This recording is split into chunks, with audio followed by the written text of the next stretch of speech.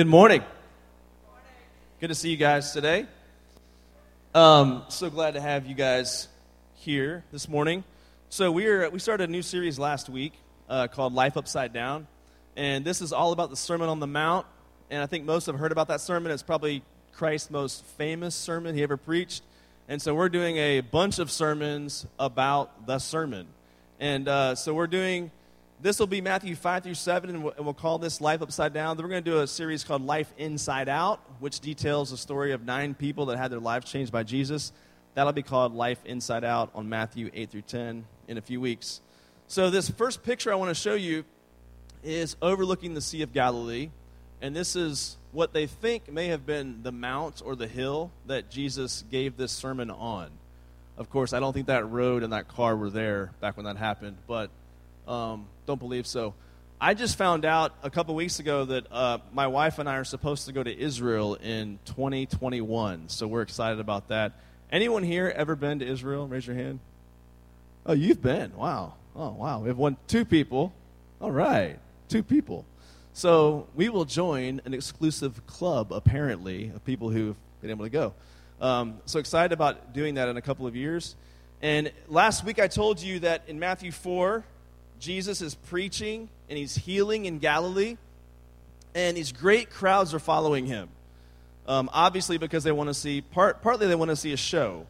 And so what does Jesus do whenever great crowds follow him? Well, he does something that we don't normally think he would do, and that's he moves away. He goes to a mount, and his disciples follow him there. I think he does this because he wants disciples, not just crowds. He doesn't want just the crowd. He wants people to follow him, so he moves to a spot where he can teach, and disciples crowd around him. Now, when he arrives on this mount, he sits down. Now, today, of course, when we teach, we stand up and we yell at you from a stage, usually. But Jesus, because the rabbis back then, when they would assume the place of authority, that meant you would sit down to teach. And so Jesus sits down, and his intent is not to rest, but to teach. And so he teaches this sermon sitting down. Now, what's the message of the sermon? I told you last week. It's very simple. It's repent, for the kingdom of heaven is at hand. We discussed this all last week. And if you read the Sermon on the Mount, this is not a warm and fuzzy, feel-good message. I know a lot of us think of, in the church, we need to make everything just warm and fuzzy, feel good. That's not how Jesus preached, and not how we should preach either. Of course, we have love and compassion, but we've got to also teach truth, and that's what Jesus did in this sermon especially. We're going to see in this sermon how he's calling us to live this upside-down kingdom kind of life. And you're going to see that especially play out today. Today's section we're going to look at is what's known as the Beatitudes. And this comes from the Latin word, providence, where, give me some help here. What is the Latin word that this comes from? Do you know?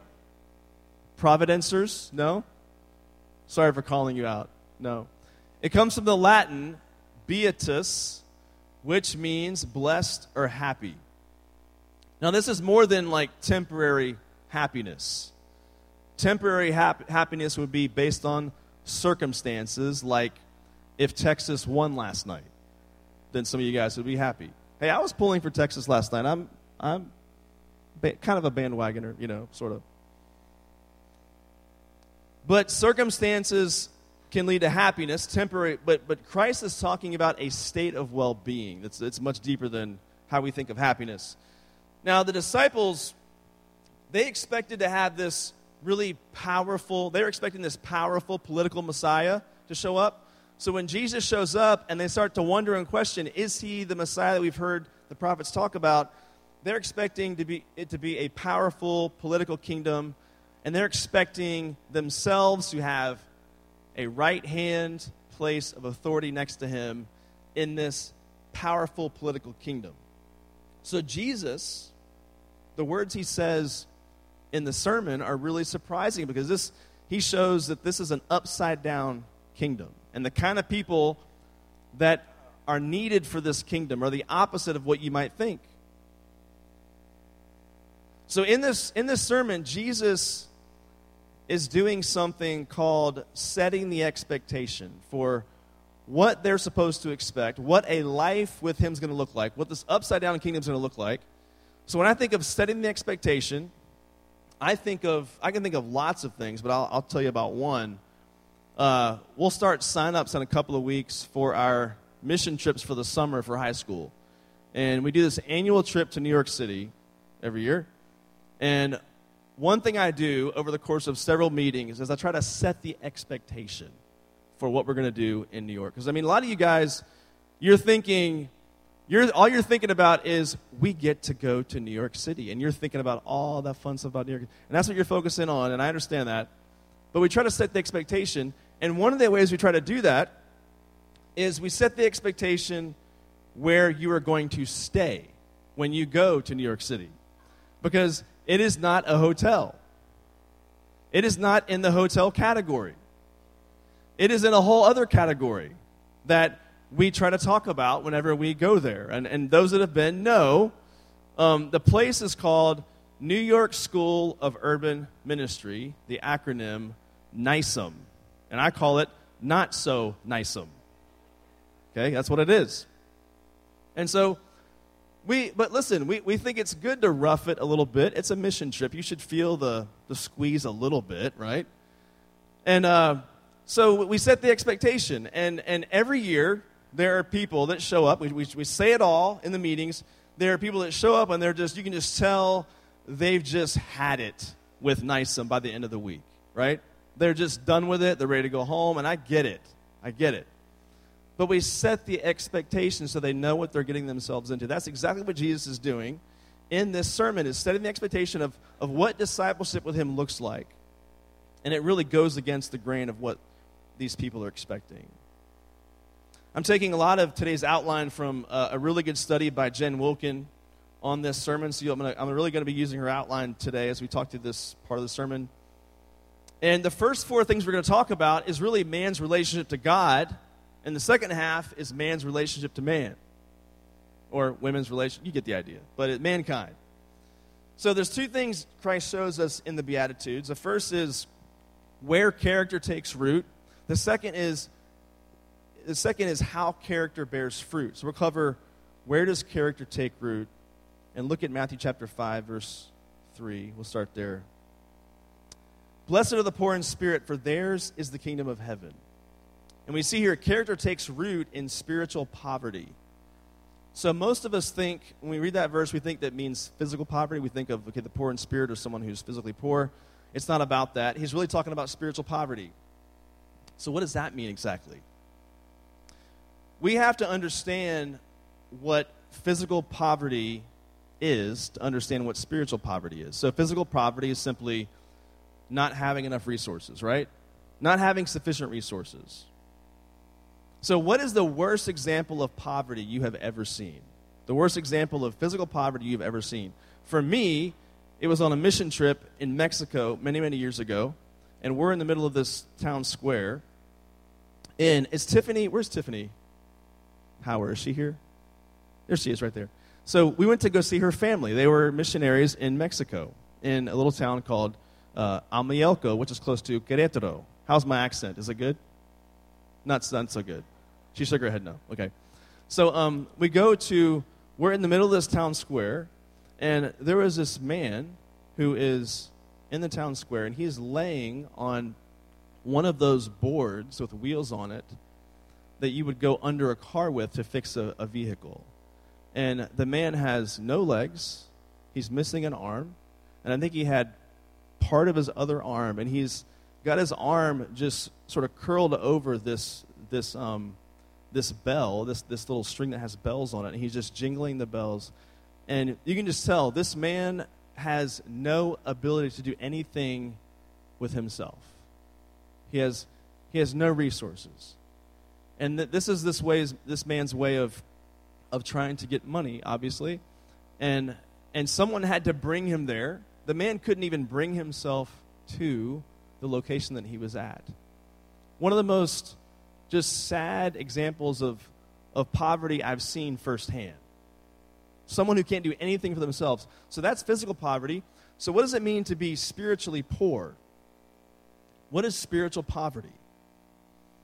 So think of someone who can't do anything for themselves physically, when we think of ourselves in the spiritual sense, it's understanding that you and I have no resources to save ourselves before God whatsoever. That we are spiritually poor. We don't have anything to bring to God. We have no resources in ourselves to bring to Him. And so we are, in a sense, spiritually poor. And Jesus says that this is the kind of person, this is where salvation begins. You have to understand how spiritually impoverished you are in order for you to come to Christ for salvation and a relationship with Him. And then in verse 4, it says, "Blessed are those who mourn, for they shall be comforted." Character takes root in godly grief over sin. Verse 4 is often used at funerals, right? But it's not talking about mourning for someone who's passed away. This is talking about grieving over our own sin. I think most of us treat sin pretty casually, don't we? We say things like, yeah, we all mess up. I mean, everyone's human. And that's true. But we use that as a ticket for us to treat sin, I think, pretty casually most of the time. So when's the last time that you grieved or mourned over your sin? When's the last time you grieved or mourned over sin? Because I think most of us hold to this cheap view of grace, don't we? I'm going to put this next quote up on the screen. We all want grace, but in order to be comforted by that grace, we need to understand the depth of the offense. Most of us want to jump so quickly to grace, and we forget that there needs to be a mourning and a grieving over our sin. And for grace to really be grace, and for grace to really bring comfort to us, we've got to understand the depth of the offense. Because if we do not, listen, grace, true grace, never glosses over sin. Most of us think of grace as just like, yeah, it's just a dismissal of sin. No, that's not what grace is. For us to understand grace, we have to understand the depth of the offense and truly mourn and grieve over our sin. Paul talks about this in 2 Corinthians. The church in Corinth was a very dysfunctional place. If you think the church is messed up today, I mean, it is, but it also was back then too, right? And so Paul writes them a letter. So 1 Corinthians was his first letter to them. And 1 Corinthians is this intense, hard-hitting letter to the Corinthians. And then in 2 Corinthians, Paul gives them a sorry, not sorry for sending the first letter. And look at on the screen here, 2 Corinthians chapter 7, verse 8 to 10. Paul says, "For even if I made you grieve with my letter," meaning 1 Corinthians, "I do not regret it, though I did regret it." So that's the sorry, not sorry. "For I see that the letter grieved you, though only for a little while. As it is, I rejoice, not because you were grieved, but because you were grieved into repenting. For you felt a godly grief, so that you suffered no loss through us. For godly grief produces a repentance that leads to salvation without regret, whereas worldly grief produces death." So godly grief is different than worldly grief.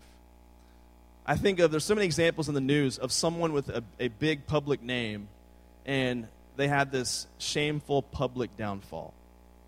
And if the person doesn't come to know Christ through that, we see a lot of worldly grief. We see tears. We see shame. We see them go to rehab. We see them go get treatment of some kind. But they often will come back, and we've really just seen worldly grief. They've lost the world's approval. And so there's worldly grief. But listen, when you see true repentance, you see godly sorrow, which leads to godly repentance and a true heart change. So it's different. It's different than how we think of worldly grief. Look at verse 5.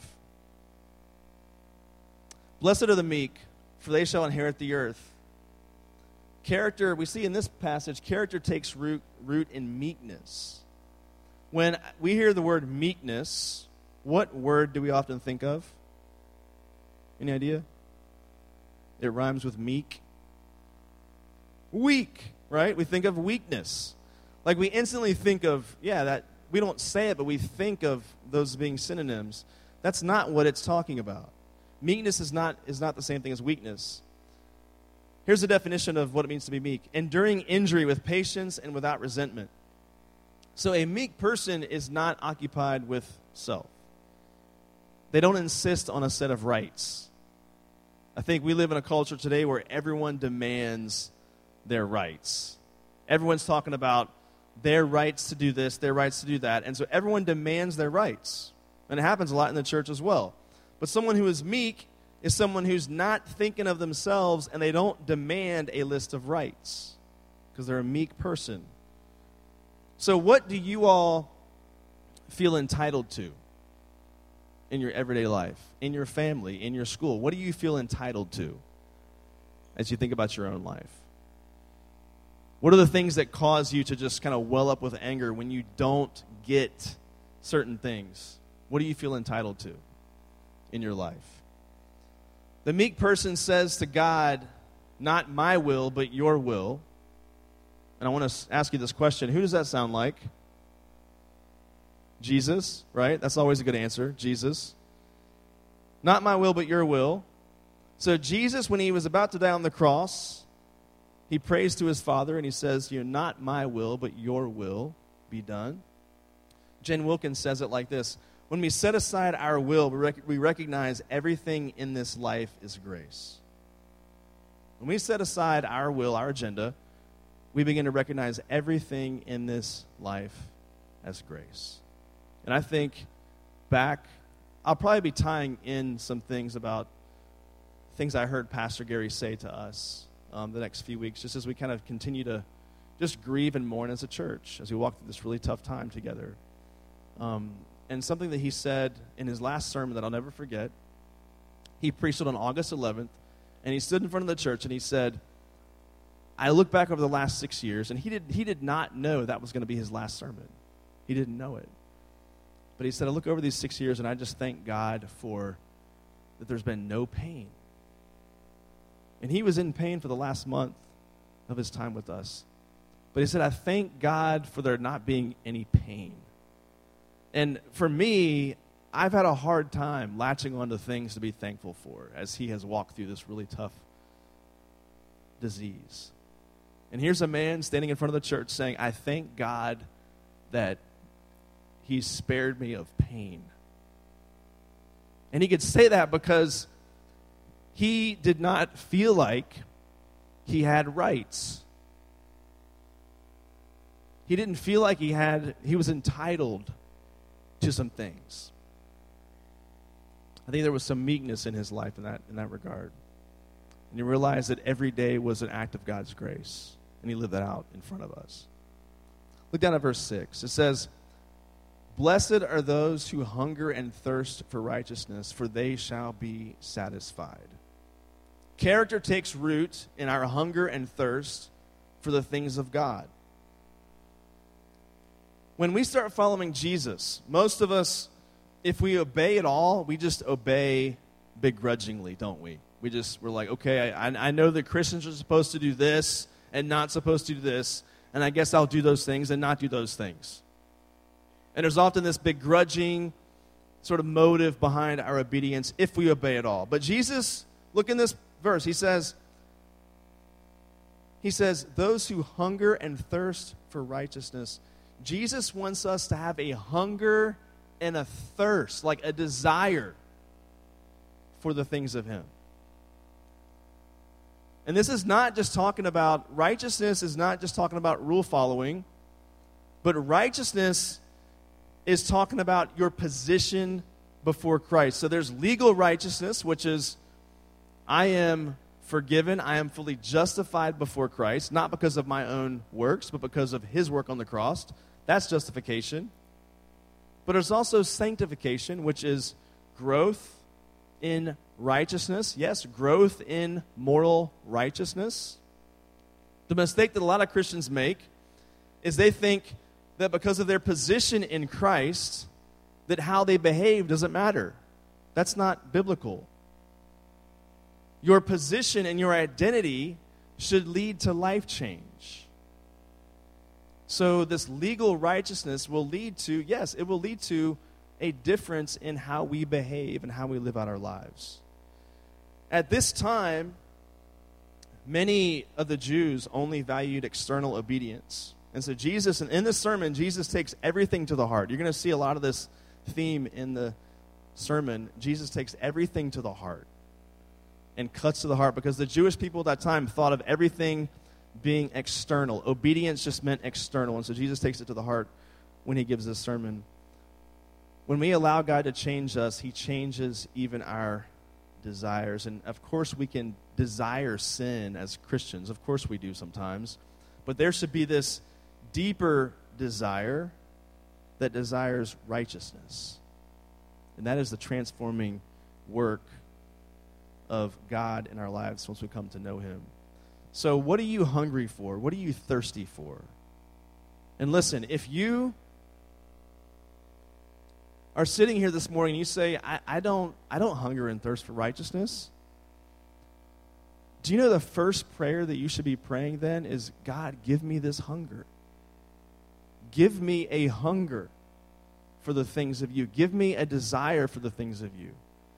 Like right now, I don't. Do you know that honest prayer is the best place for you to begin? It's why I love the Psalms. Because so many of you will often come to us as leaders and say things like, yeah, I don't really desire God right now. And it's as if you're just waiting for some external switch to be flipped, like someone else to do it for you. And you don't realize that maybe the best thing you can do right now is pray honestly to God and just tell him where you're at. Do like what the Psalms do, where David's just pouring his heart out to God, saying, God, where are you? God, I don't sense you. I don't feel you. I don't know where your presence is. I think God put that in the Bible so that we might pray some of the same things, because he wants us to be honest with him. So maybe your first prayer needs to be, God, I don't desire, I don't hunger, and I want to. And I want you to change me. That might be where our heart needs to be. So I'm going to summarize this first section because I want you to see how these four things fit together. First, we see the poor in spirit, so someone who is spiritually bankrupt. So it looks like on the surface these are just disconnected points, right? But they're actually connected. So the poor in spirit, so someone who realizes they're spiritually bankrupt before God, that should lead to someone mourning over their sin, mourning their spiritual bankruptcy, which should then lead to meekness, because you realize how spiritually bankrupt you are, and you've mourned and grieved over your sin, which leads to meekness, knowing everything in this life is because of grace, and that you don't have any rights. And that should lead to this hunger and thirst for righteousness in our walk with Christ. So these first four that we've talked about, they deal with the vertical. This is us and God. And now we're going to get into the horizontal. This is like us and other people. And listen, I hear this a lot, or something like this in the church a lot. I'll hear Christians say things like, yeah, me and God, like we're okay, we're good. It's the church I have issues with. So I want you to see how these are connected. Like you can't ever say, me and God, we're good. But the church, I just don't like the church, because the Sermon on the Mount, these first four ideas are about you and God. But the next four are about you and other people. With that, go ahead and discuss your first three questions at your tables. Just your first three.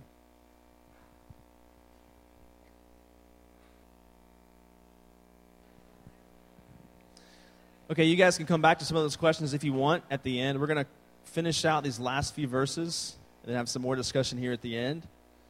So now I want to ask the question now, how does character bear fruit? How is fruit borne out in our lives in the areas that Christ is talking about? So at verse 7, go to verse 7, it says, blessed are the merciful, for they shall receive mercy. So character bears the fruit of compassion. Now when it says, blessed are the merciful, for they shall receive mercy, this is not promoting a works-based salvation. It's not saying you better show people mercy, because if you don't, I'm not going to show you mercy. It does sound like that, but it's not referring to it in that way.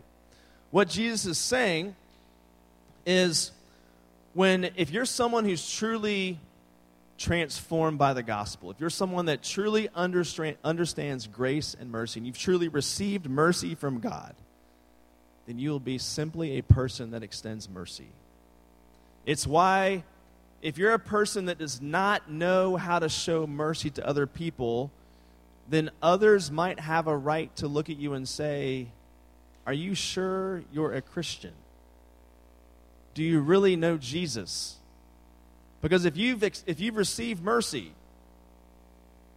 then why are we not people that extend mercy to other people? And so it's referring to the life change that happens inevitably from someone who has truly received mercy from God. They'll become vessels of mercy to others. So being a person of mercy, so here's a real simple question. Do you forgive people? Do you forgive? Do you harbor bitterness and anger and resentment? Are you someone that shows mercy to other people? And I know one of the things we all feel when we're having to forgive someone is we say, well, they don't deserve it. Well, that's kind of what forgiveness is, right? We don't deserve it. No one deserves it.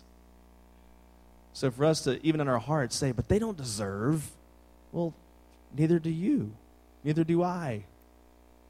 So are you a person that extends mercy to other people?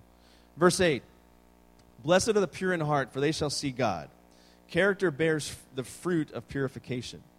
So the Sermon on the Mount, as I said, goes well beyond external obedience. It goes to the heart. Everything Christ talks about is going to go straight to the heart. So the pure in heart does not mean that you don't struggle with sin. Let's get that right out of the gate. Pure in heart does not mean that you don't struggle with sin. Do you understand that? But pure in heart means that your whole life, public and private, is transparent before God and man. So what I often will say to students, if I'm talking to a student about a sin struggle in their life, I will often say something like this. It's not a matter of just whether or not you sinned, but it's a matter of how you respond to your sin. So yeah, does sin matter? Of course it does. I'm not downplaying sin. But once someone has fallen into sin or sin struggles, I always say to people, what matters is how you respond to it. So when I think of King David, who fell into some heinous sin, but eventually he responded in repentance. It took some time, but eventually he responded in repentance. So are you someone that responds in repentance when you sin? So one way to be pure in heart is to let the gospel work itself out in your life in such a way that you are someone that confesses your sin to God. You confess and acknowledge your sin to other people. And you respond to sin in repentance. Are you someone who does this? And then look at verse 9. Blessed are the peacemakers, for they shall be called sons of God. So character bears the fruit of reconciliation. When we hear the word peacemaker, we often think of someone who never rocks the boat, never causes controversy. But did he rock the boat? Did he cause some controversy? Yes, he did. So peacemaker is different than peacekeeper. A peacekeeper is okay with the status quo. That is someone who just doesn't want to cause any stir, doesn't want to cause controversy. A peacekeeper avoids conflict at all cost. A peacekeeper will sacrifice truth. They will sacrifice justice so they can keep what they think is peace.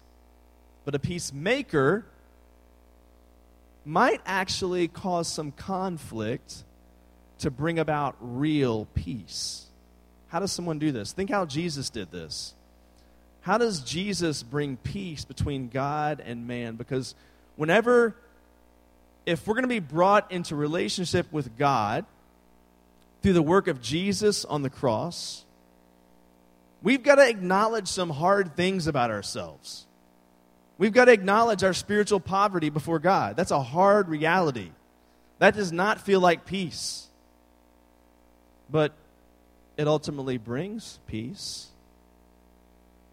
because we're acknowledging the truth about ourselves and the truth about who God is. Jesus turned the Jewish religious establishment upside down, which led to his death. That wasn't very peaceful. Jesus said when people follow him, it was going to turn family against each other. That doesn't sound like peace to me, because Jesus wants to be a peacemaker, truly bringing peace between God and man, which leads to real peace between man and man, mankind and mankind. True peace. He's about being a true peacemaker, not just a peacekeeper. So you might say it like this: avoiding truth leads to peacekeeping.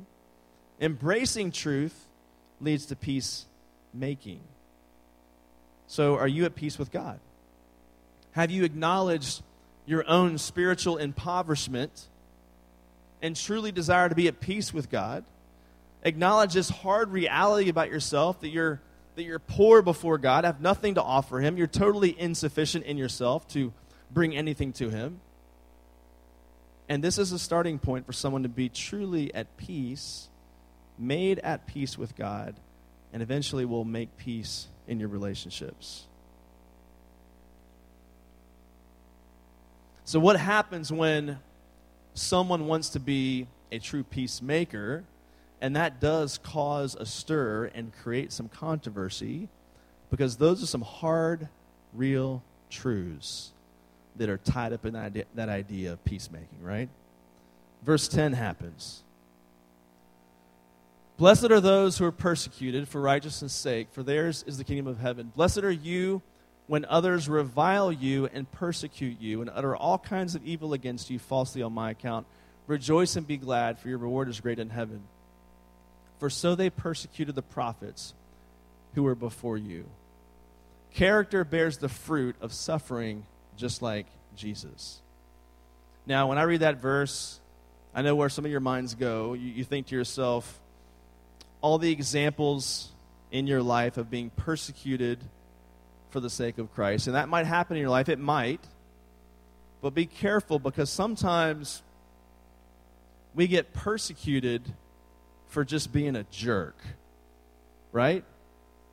Like, we think we're doing it for a good cause. We think that we're, shoving the Bible in someone's face and shoving the gospel in their face and doing it in this mean, belligerent way. And we get some kickback and we're like, see, verse 10 happened to me. That's not what it's talking about.